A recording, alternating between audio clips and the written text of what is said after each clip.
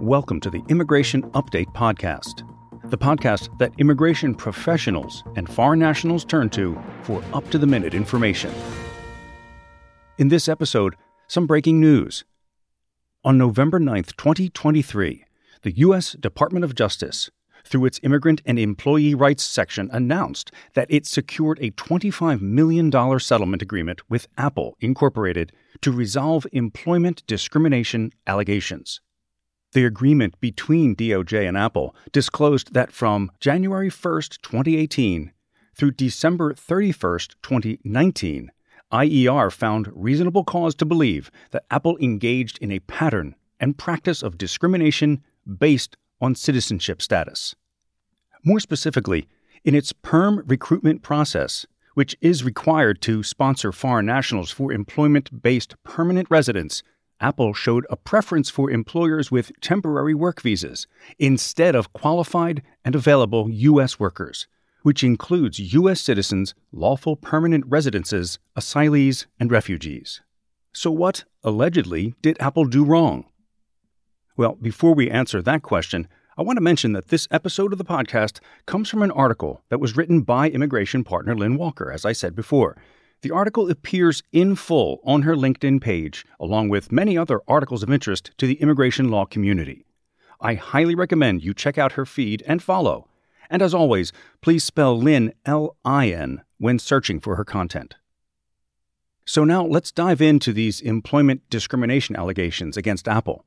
As I said earlier, Apple was showing a preference for employees with temporary work visas instead of qualified and available U.S. workers. And again, that includes U.S. citizens, lawful permanent residences, asylees, and refugees. So what did Apple do wrong, allegedly? According to IER, Apple, quote, departed from its standard recruiting process, end quote, for perm-related positions by not advertising positions on its external job website, requiring applicants to mail paper applications instead of allowing them to submit electronic applications, and failing to consider current employees for perm positions if they submitted their applications electronically.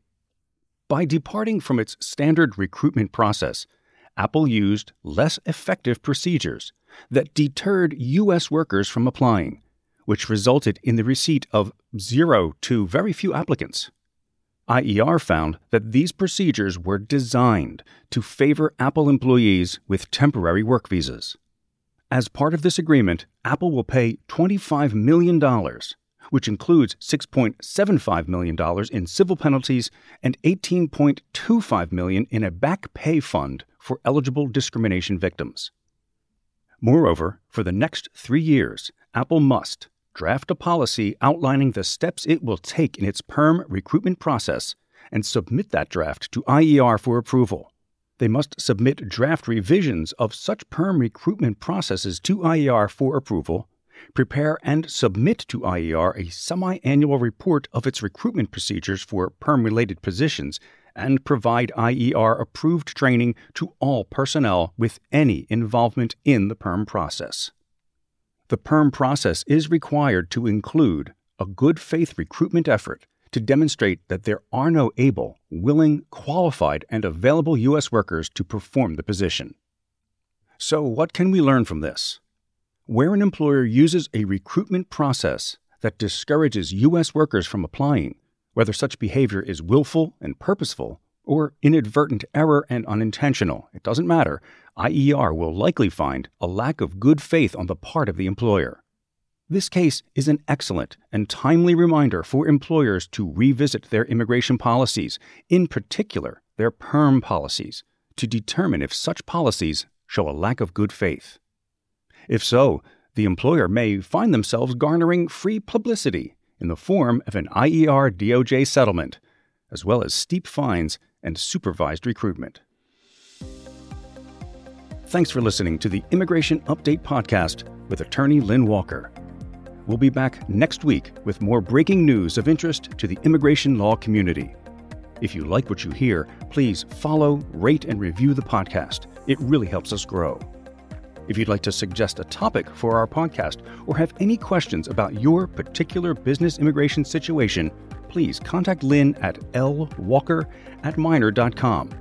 That's lwalker@meyner.com. Disclaimer. The information contained herein is intended only for educational or informational purposes and is not a substitute for legal advice. Further, listening to this HR tip in no way establishes an attorney-client relationship between you and Miner & Landis, LLP. Listeners should consult legal counsel for definitive advice regarding the current law and regulations and how those apply to your unique situation within your organization.